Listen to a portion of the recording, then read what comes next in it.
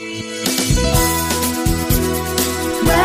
and science across the globe.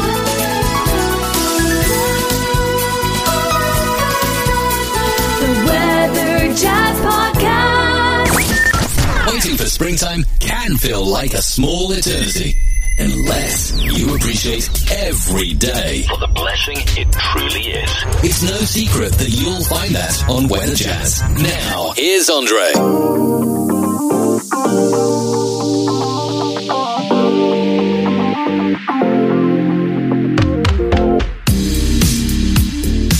Happy Friday, everybody. Oh, this is going to be an interesting weekend. Is it not? Get ready. Not necessarily the weekend, but what will greet us here in the Ohio Valley and in the Northeast on Monday. Welcome to Weather Jazz, a world audience podcast about anything and everything. Weather, science, earth science, and periodically some off-topic episodes, and we'll touch on one of those today, coming up in just a bit. I'm your host and the creator of the Weather Jazz Podcast, Andre Bernier. I'm the senior meteorologist on staff with WJW Television in Cleveland, Ohio. This is episode number 282 for Friday, January 14th, 2021. And right off the bat, thank you, all of you that are Weather Jazz listeners. As of right now, we have over 62,000 downloads from Season 2 and growing. I suspect we might add a few thousand between now and Monday because of the storm heading up the East Coast. Right now, it's in the Midwest. It's in Iowa, but already we are anticipating this to be a real problem and a real headache for a lot of communities as we wake up on Monday morning. So as a result of that, be on the lookout for a special weekend edition of Weather Jazz that I may or may not release on Sunday, especially as we draw much closer to what could be a heavy snow event for a lot of cities up and down the East Coast, including cities as far west as Buffalo, Erie, Cleveland, Columbus, maybe even Cincinnati. Again, the exact track is still yet to be determined, but this sure looks interesting. I'll talk more about the specifics here in just a second, but let me finish my thought.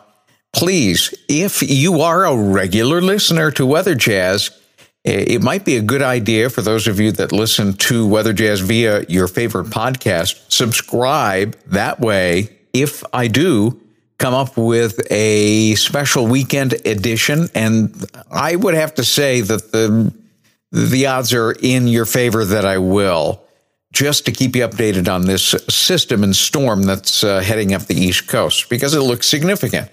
Make sure that you do that. That way you won't miss it. It'll automatically download in your iPhone, in your iPad or smartphone or smart tablet. Again, that's going to be a special edition on Sunday, episode 283, if that occurs. So keep an eye out for that. Let's talk about the storm before we take a break and a look at our off-topic for today, which deals with old Christmas trees. But first, tracking that potential East Coast storm. It does appear as though this system will be something that we'll have to watch after sundown on Sunday. Now, most of Sunday in the Ohio Valley and up and down the East Coast will not have to worry about this system. But as soon as the sun goes down, this is going to start to climb up the Appalachian Ridge. Chances are it's going to hug the eastern slope of the Appalachians, and that may or may not have a lot to do with where the cutoff of the heavy snow is. Here's one of the issues that we're dealing with, and I've seen this time and time again, and that is a very strong, very dense, and very dry Arctic high-pressure system. This is the same kind of system that this weekend, in particular on Saturday, will drive temperatures into the teens for highs near 20 Cleveland And nighttime lows on Saturday night will go into the single digits in a lot of cases and in a lot of places. By the way, that's going to impact the Buffalo-New England football playoff game. And that's on Saturday night in Buffalo. And so we're looking at a scene, an Arctic scene, not necessarily a snowy one. It won't be snowing then, but it's going to be cold. And you're going to see a lot of the fans dressed up like weebles so that you can't really see who they are. And really, that's what you have to do when it gets that cold. You dress not for comfort. You don't dress for fashion.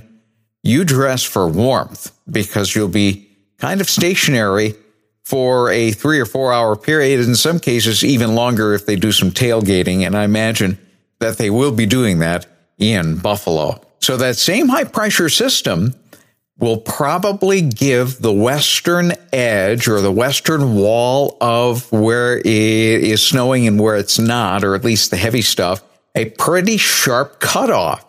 It's essentially going to cut it like a knife. And that high pressure system is really strong. So for those of you that live in Cleveland, Columbus, Cincinnati, you're looking for heavy snow and want heavy snow, that may be your nemesis. It may prevent the heaviest snow from moving back too far to the west. But that will all be determined by the storm track itself. And over the course of the last several model runs that we've been watching this for the last few days, it's been pulling it a little farther west. Now it seems to have stabilized.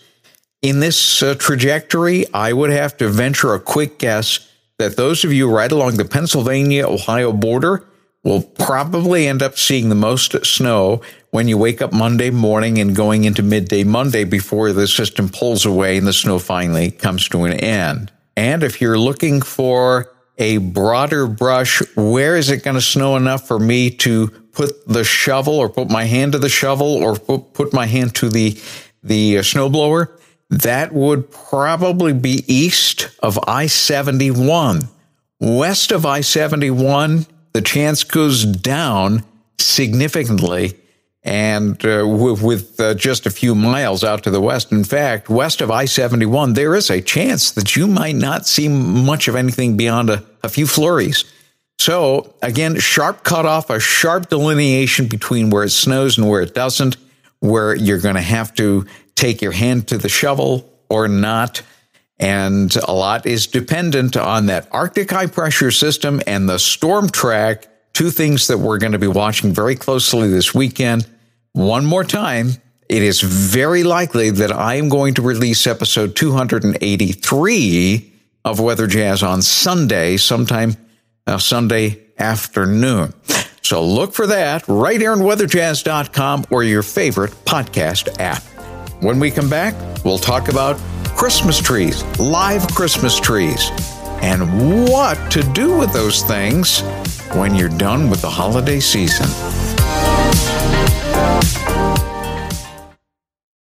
Okay, we're back with an interesting look at Christmas trees and what to do with those live Christmas trees, especially the ones that you cut and usually you put in some kind of bowl or dish with water to prevent the needles from dropping off prematurely.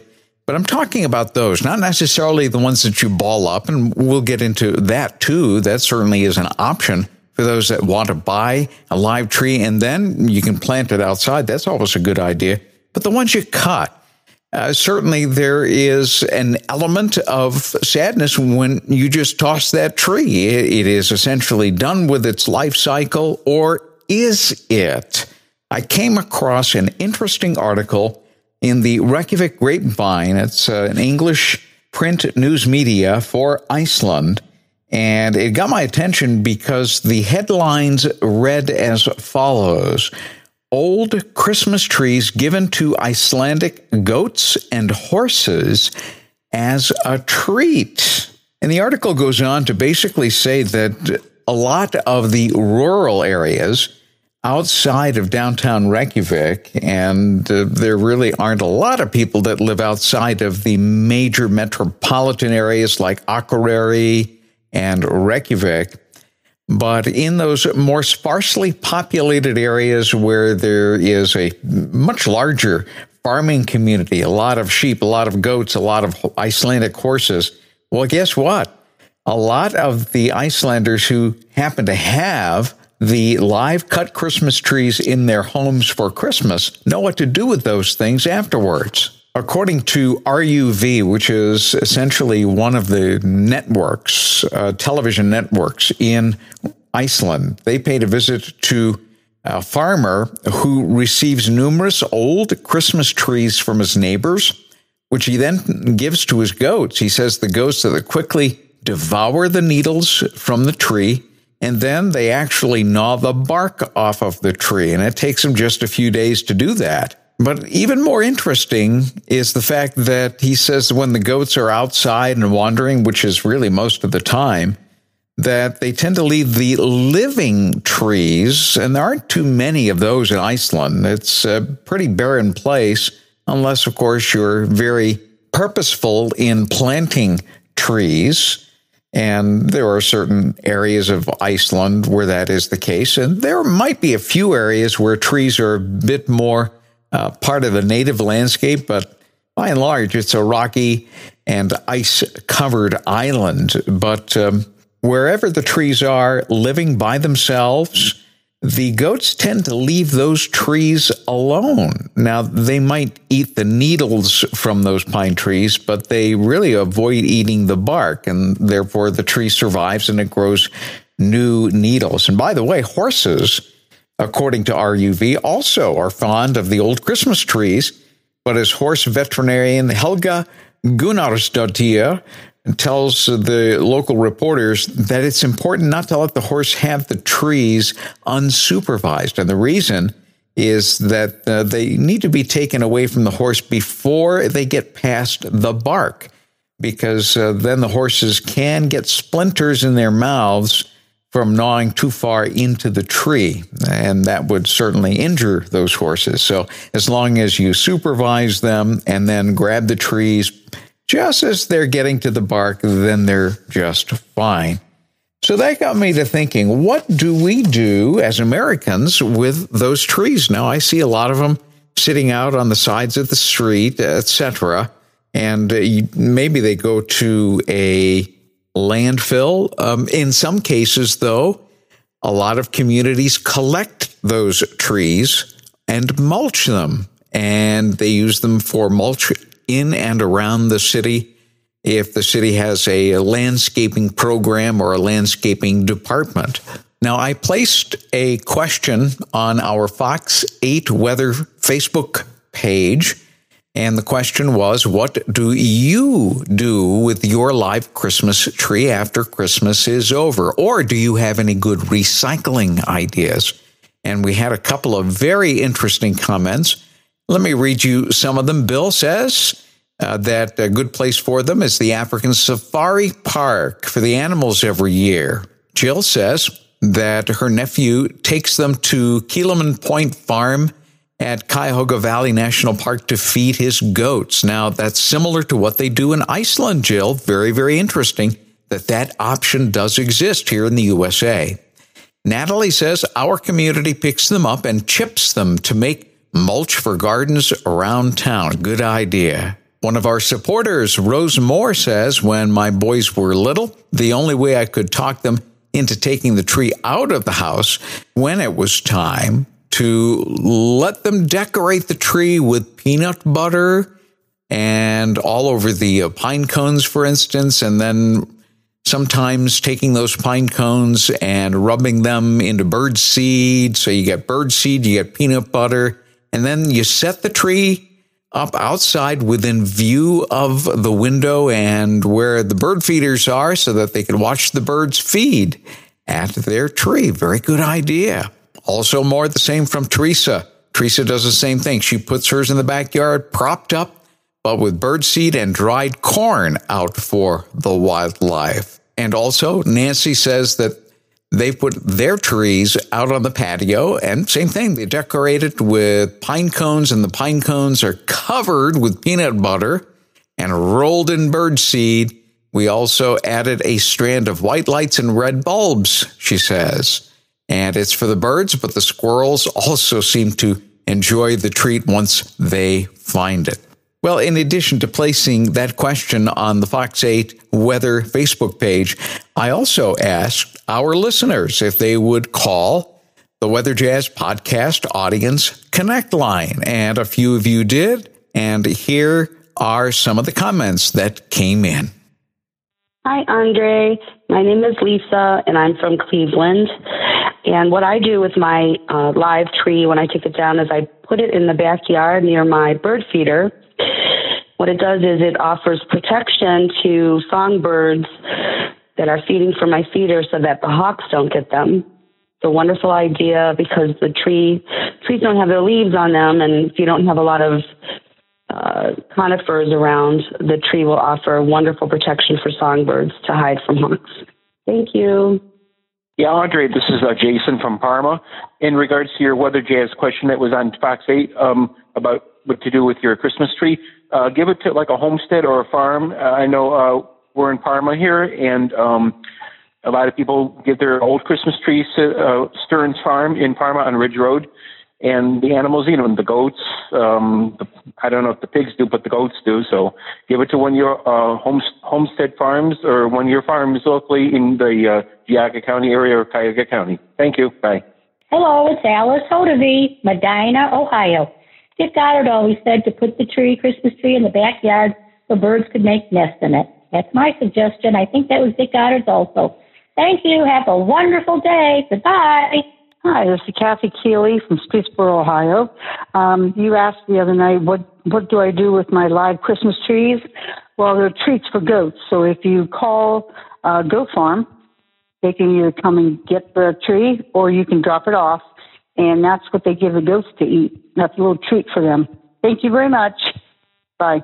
All great ideas, and thank you, everybody, for participating in that survey. That was a lot of fun, and perhaps it might even have given you some ideas if you are one of those families that likes to cut down a Christmas tree and bring it inside. And really, there's nothing like the aroma that you do get if you do that. But there are some ways to essentially recycle that Christmas tree as you're looking at the end of the season. So think about that next year, just in case you're not one of the folks that does that, but you do like the idea. Hope you enjoyed today's episode. Help me to spread the word, especially as we head into a potential snowstorm for some up and down the East Coast and as far back as the Eastern Ohio Valley. One more time, I will be planning on releasing a special weekend edition, episode number 283 this weekend on Sunday afternoon, to give you the very, very latest data on the system as we refine that system and the forecast. And we're going to be able to add some numbers to that we simply can't do right now. We have to really keep it in broad brush terms like plowable snow, crippling snow, or nuisance snow, or no snow. Essentially the four categories without actually putting some numbers on there. So look for that on Sunday. Make sure you tell everybody. Go to weatherjazz.com. Go to andrebernier.com. By the way, that's another great resource. I've been really keeping that very, very well maintained with the freshest weather data, sometimes with some interesting articles, but a lot of weather, certainly. If you're looking for good weather data in between weather segments, I do keep that site updated. So again, andrebernier.com. I'll provide a link via weatherjazz.com. For those of you who live outside the Cleveland television market, don't know how to spell my name, that's okay. Just go to weatherjazz.com. I'm going to put a link there, and you can always visit andrebernier.com if you're looking for extra weather data, in particular that focuses in on the Northeast and the Ohio Valley states. Well, I love Fridays. Friday. Why? Because I get to brag on you, my supporters. You're the ones that keep me going, and I really, really do appreciate everything that you do in coming alongside me. So here we go. Here's that list, which, by the way, you can get on weatherjazz.com by clicking on the supporters tab. And they are Andrea Rich from Tennessee, Bill Martin in Florida, Rose Moore. We heard from her in the questionnaire that I had about pine trees. She lives in Ohio. Christine Barnes, Ohio. Will Antonia Krause and family in Ohio. And Dale Osborne, also in Ohio, a wonderful brother in the Lord.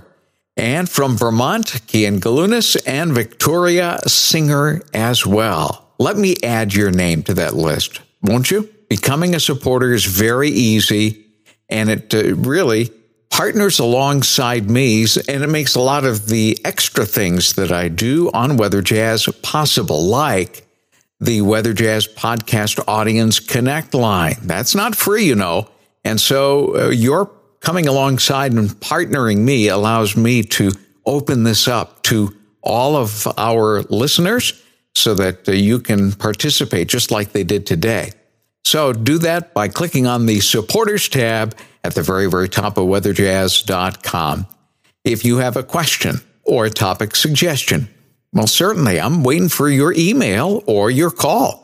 And you can easily reach me in both places. weatherjazz@yahoo.com is my email address. Also now via voicemail at the Weather Jazz Podcast Audience Connect line, 234-525-5888, 234-525-5888. And if you're in a spot where you can't transcribe that, I always say, don't worry about it. Just go to weatherjazz.com and click on the Contacts tab at the top whenever you can get to a computer. All that information is going to be right at your fingertips. Okay, remember, Sunday is coming. Episode 283, unless this turns out to be a dud, which I doubt very seriously, I will be releasing episode 283 on Sunday afternoon. Spread the word, folks. This is going to be a fun system to watch, no matter how much snow you end up with, because there will be backyards that go well over a foot. It might be yours. Well, let's find out. Join me on Sunday, right here on Weather Jazz. See you then. Weather and science across the globe.